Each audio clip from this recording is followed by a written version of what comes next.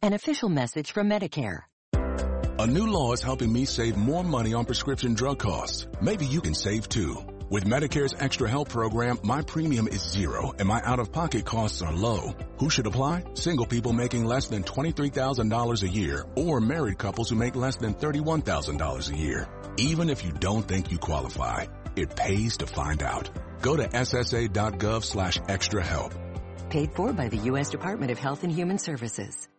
Pour yourself a cold one. Let's drink 'em, huh? And listen to Ross Tucker and Philadelphia Eagles film junkie Fran Duffy break down the top college prospects on another tasty edition of The College Draft. Yeah, it is Daddy Soda time, and it is our second show really breaking down the draft with Kyle Krabs from Grinding the Tape. Looking forward to diving into it with Kyle. I have a bunch of specific picks that I want to get his thoughts on, that I would call them the surprise picks, especially in the first and second round. We are always presented by betonline.ag.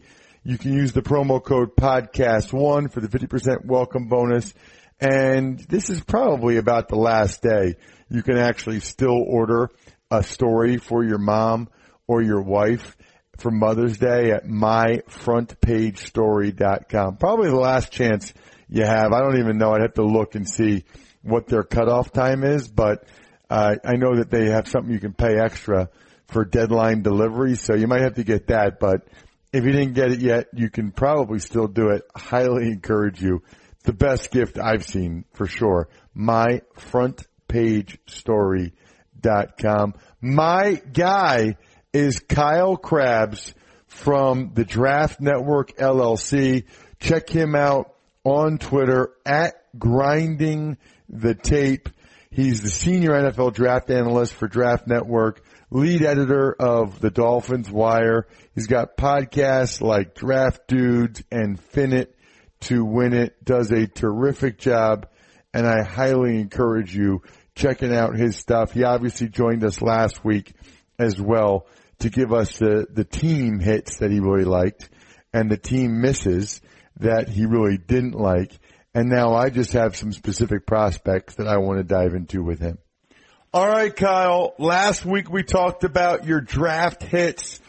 This week let's talk about the draft misses. And certainly the first one is one I absolutely agree with, and it's the Houston Texans. And I tweeted this, I think the Friday of the draft after they took Titus Howard.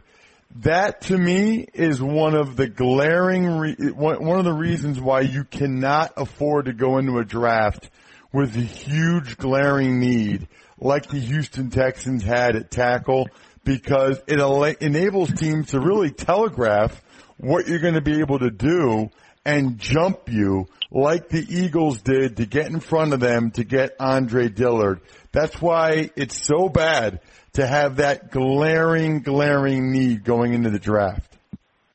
Well, I got to be honest with you, Ross. As a former offensive lineman, I was really nervous to come on this show and crap on the Texans draft class with going with offensive line, but it sounds like we're on the same page here.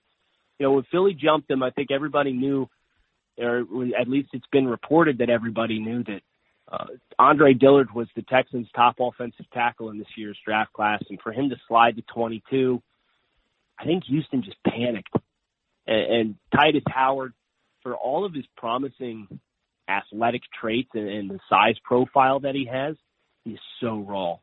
And I don't know how you as a team that needs plug-and-play starters on the offensive line, because you have a quarterback on a rookie contract who's very talented but got sacked 62 times last year, which is just an astronomical number for him to get sacked.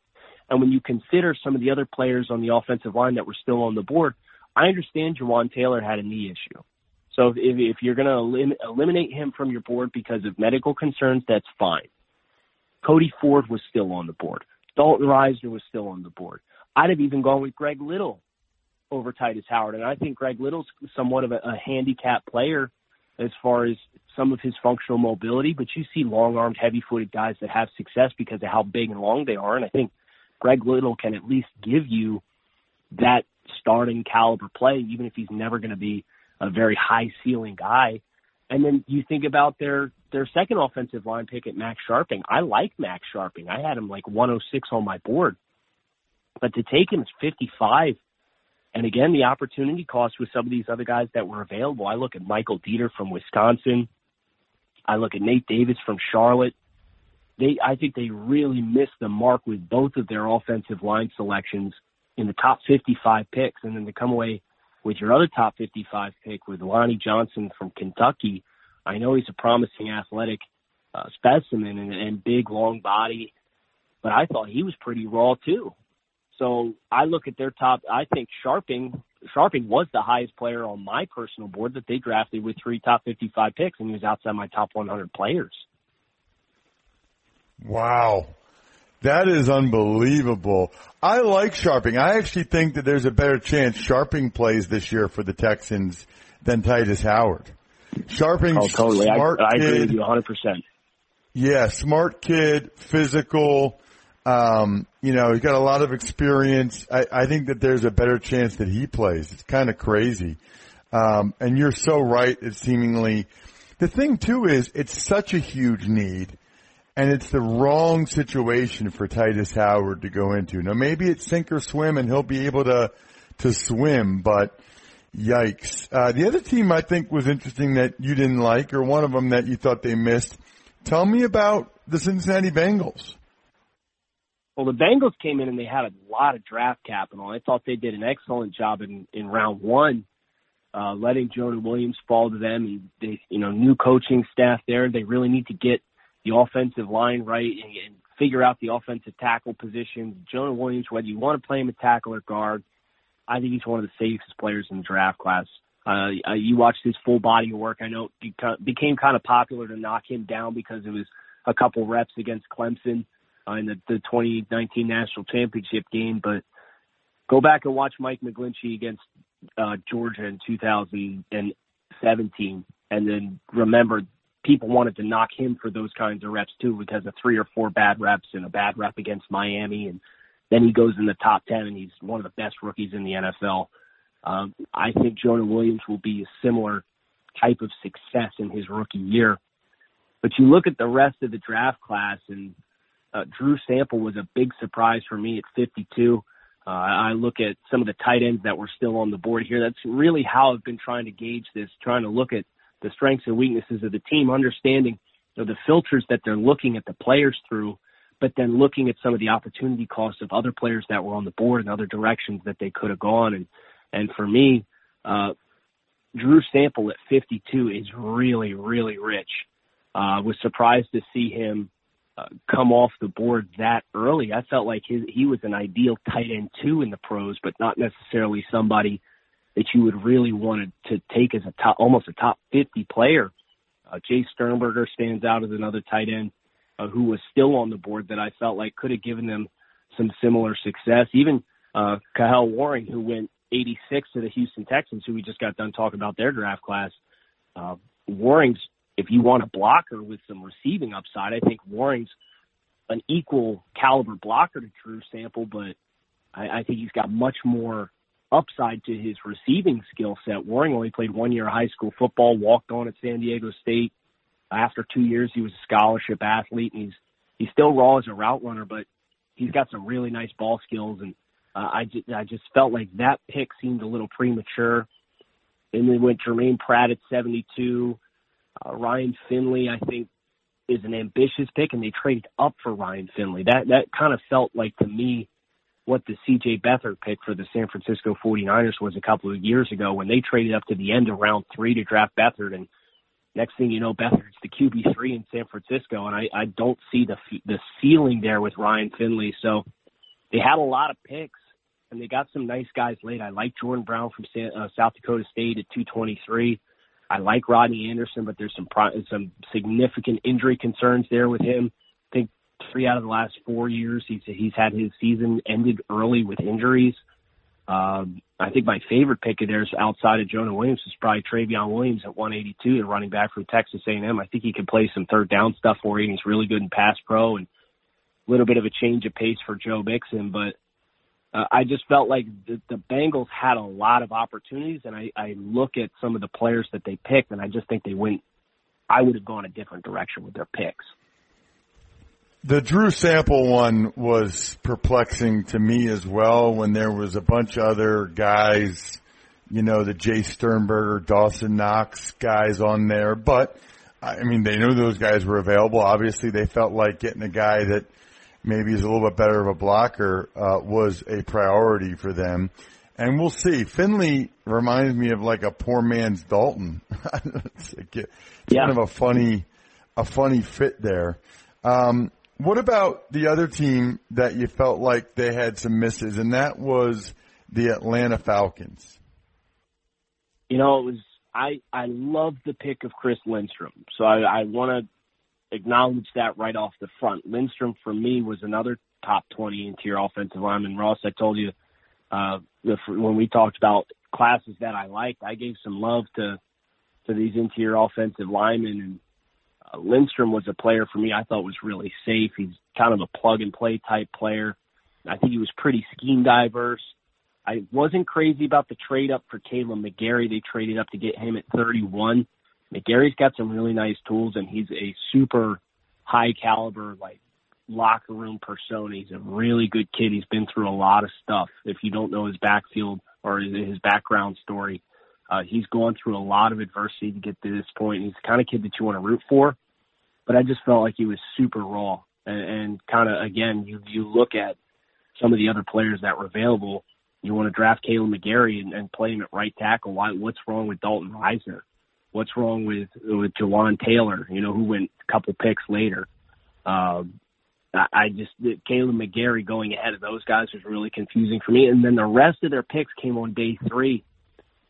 And for a team that's trying to get into the arms race and compete with the New Orleans Saints and the LA Rams, the Falcons, I thought, were a team that took a lot of high ceiling but very low floor type players, and I don't think any of these guys are ready to contribute right away.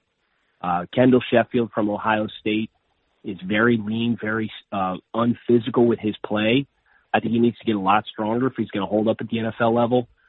John Kaminsky is a really interesting story, defensive lineman from Charleston. He's a former quarterback. I believe he put on 80 pounds during his time at the college level. But to take him at 135, you watch his tape and you could tell he's a former quarterback because he's got a lot of growth to do from a technique standpoint. And he was kind of just a great athlete who excelled at a low level of competition. Was surprised to see them go with Kadri Olesen, the running back from Pittsburgh, too. Don't get me wrong. I liked Olesen as a player, but they lost Tevin Coleman. I was expecting for them to look for a guy that could bring a little bit more in the receiving game. There were some backs and a lot of really good backs that came off the board late that could have contributed in a role to help fill that void of losing Tevin Coleman. And Olesen, I think, is kind of just a pure power back, a guy that's going to work between the tackles for you. So I think he's a change of pace, but I didn't really get the fit. And then Jordan Miller from Washington and Marcus Green from Louisiana Monroe, 172 and 203 were their selections. Miller was a guy for me that I thought another unphysical corner. So I'm a little concerned about his physicality. He's got some durability issues. He's 186 pounds. So just surprised to see them go with so many guys that while they have athletic ability, I don't think they're anywhere near ready. And the Falcons need to compete, and they need day one contributors to help them stay competitive in the NFC. And I think they missed the mark with all those day 3 guys and even Kaleb McGary. It's interesting, Kyle, one of the things I was thinking about, when you look at McGary and Lindstrom and Kadri Olesen, it just seems like, I wonder some of these teams, those guys, and then you look like the Titans drafting Nate Davis after they signed Roger Saffold in free agency, and they've got Derrick Henry at running back. It seems like some of these teams might be trying to zig while everybody else zags, and as teams are getting a little lighter and more sub defenses and all that stuff, I almost wonder if they're going to try to pound these teams a little bit. Saffold and Nate Davis at the guards in Tennessee, Lindstrom and McGary on the right side, I presume, for the Falcons, maybe even Ollison, as a bigger back, Derrick Henry in Tennessee. I think some of these teams are trying to, I don't want to say outsmart, but they're trying to zig while everybody else zags potentially. Yeah, I think that's a really good observation as far as the league is cyclical, right? And right now everybody's working into space, and you got 225-pound linebackers to help combat the pass coverage and the spacing issues. And once you get these small linebackers, you're going to get a couple of teams that all of a sudden it's really popular to load up on beef, and everybody's 315, 320 up front, and you run a lot of gap power, and you run right downhill at guys and test them and try and dare them to stop you. And I think that's kind of the natural life cycle of the league, and I think it will be interesting with the rule changes that we've seen throughout the league in the last couple of years, how much that either expedites that cycle where a lot of teams start to go back to pound, or if the rules and teams just decide that it's more beneficial to them to play to the rules of today's NFL and then just roll the dice and hope that you can man up and you can stop those select handful of teams that really choose to dare you. But I agree with you, especially with the Tennessee Titans as a team that they took all physical players. I mean, Jeffrey Simmons is a redshirt this year, but A.J. Brown at 51, he's a physical dude, and he can block, and he's physical after the catch, and Nate Davis. So the Raiders were another team to me that you look at their first 3-4 selections, Cleveland Farrell, Josh Jacobs, John Abram, and Trayvon Mullen. All those guys are super physical guys. So I definitely agree with your assessment, and you're going to continue to see, I think, a select handful of teams kind of work against the grain, hoping that it works to their advantage and that they're ahead of the next curve that's coming while everybody's trying to catch up to the spread. Farrell was one of the guys I wanted to ask you about, Kyle. I mean, obviously, nobody really thought he'd go 4. What did you think of Farrell? Because I remember reading something from Dane Brugler that people felt like against Pitt, Notre Dame, and Alabama that he was playing as well as any player in the country. Yeah, I would agree with that assessment. Farrell, for me, I was a little bit higher on the consensus. He was my 3rd-rated edge defender. I had him behind Nick Bosa and Brian Burns. But Farrell was my 7th overall player in the class. So I think he's high ceiling, but he's also high floor. I know anytime a guy doesn't give you some of the athletic testing that you're hoping for to alleviate concerns about how explosive he is or how good his get-off is, but he's a guy like Jonah Williams, like, you have so much of a body of work to stand on with his film, and he's super productive in the ACC. I mean, he finished with over 50 tackles for loss, and he's got traits to back it up. It's not like he was just a straw man in the box score.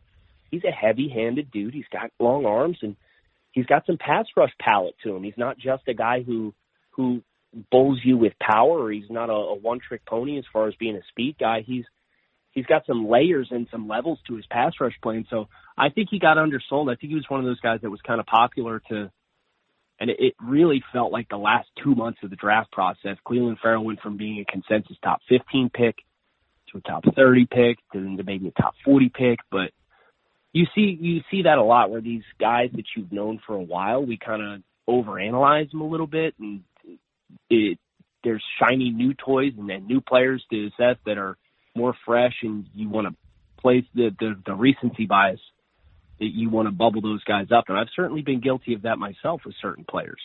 Not to say that I'm a perfect analyst. I'm certainly not. But Farrell, for me, was a guy I thought was really safe, but was also a guy that had 8 to 12 sack a year potential in the pros.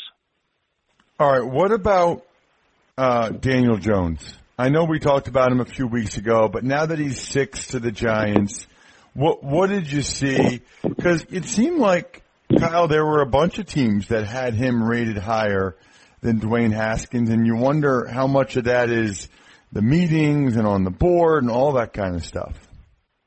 I think Jones certainly helps himself in the board talk because he's coming from a Cutcliffe offense versus Dwayne Haskins coming from this Ohio State offense that doesn't have quite as many clear translations to the pros. And that seemed to be the pedigree for Daniel Jones was what everyone pointed to. But for me, that's so rich to take him at 6. And I understand you got to play the game a little bit, especially with quarterback. And Dave Gettleman said, I believe he asked the reporter that asked him if he was married, he said, did you wait for your wife to come to you or did you go get her? So I understand that component of it, but I really question for the Giants. Gettleman took Saquon Barkley number 2 last year and talked about how it was the best player available, so they stayed true to their board. Either the Giants grossly misevaluated this draft class if Daniel Jones is one of the 6 best players available, or they completely went against their own philosophies that they just had in 2018 by drafting Daniel Jones at 6 because they needed it. So I think that philosophical issue for me is what I wrestle with the most, because Daniel Jones for me was, a round 2 quarterback. And for you to take him at 6 because you felt there were 2 teams out there that were going to target him and you weren't going to get him, then so be it. I would much rather trade back in round 2, or even trade the round 2 pick that they had before they traded up for DeAndre Baker and get Josh Rosen. You get a better quarterback for less of a cost than to just go get your guy because Eli played the David Cutcliffe branch, and now you got an extension of that with Daniel Jones. So I think that they really misplayed that decision, in my opinion. But I also like some of the other players that they pulled. I like Dexter Lawrence. I like DeAndre Baker. I like Julian Love, the corner from Notre Dame. So the Daniel Jones selection will obviously determine how much success the Giants have. But I thought they did a nice job with some of their other picks. What about Darnell Savage at 21? Yeah, this was one of those pre-draft, late in the process things that got some heat. Like, the top safety off the board, it might be Darnell Savage. We'd heard about Taylor Rapp, and we heard about John Abram, and it turns out Darnell Savage gets the call. He's a fun football player. I don't have any issues with this at all. Savage was a top 40 player on my personal board. A lot of burst, a lot of twitch. I had the chance to see 2 Maryland games live this past year. I was there to see him play Texas. They upset Texas in week 1. And then I saw them play against Michigan State as well. And he had a lot of ground covered in both of those games. He's got some parallels, I think, to Carl Joseph, but I think he's much more diverse in coverage. So I think he gives you a lot more instead of just being a single high guy. Obviously, the size there is something to note. Savage is not the biggest dude, but because of how explosive he is, he generates a lot of force in short spaces, and he can make some pretty explosive hits. And he's a reliable tackler. But again, I thought his last 2 years at Maryland, he really turned it on as far as coverage diversity and then how much he can do is playing off coverage and playing single high. And so I think he will do very, very well for the Green Bay Packers.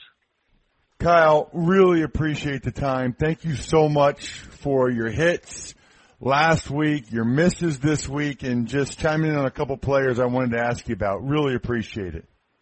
Oh, it's my pleasure, Ross. I'm always happy to talk ball, and you do such great work, so appreciate you asking me on. Had to ask Kyle about those guys. Those are just the ones that I've still been kind of scratching my head about, and I've talked to some other people about it, but wanted to get an analyst like Kyle on the record with his thoughts on those picks for you guys. Now what you can do is you can go to betonline.ag and you can use the promo code podcast1 for a 50% welcome bonus. Pretty sweet. 50% welcome bonus. You are able to get whatever money you deposit. Like, let's say you deposit $100. They'll give you $50 for free, and you can bet NBA playoffs, NHL playoffs. We'll have more of the Triple Crown races coming up over the next few weeks. Obviously, you can be all over the season win total numbers and the week 1 lines as well. And you can do it at betonline.ag using the promo code podcast1. Get the wisdom from people like Kyle and myself and Evan Silva and Andrew Brandt and put it to good use over at betonline.ag. promo code podcast1. Other than that, the keg is kicked. We're all tapped out. Thanks for enjoying your Frosty One while listening to the College Draft. Make sure you're also subscribing to the Ross Tucker Football Podcast, Fantasy Feast, and Even Money Podcasts, all available on iTunes at rosstucker.com or wherever podcasts can be found.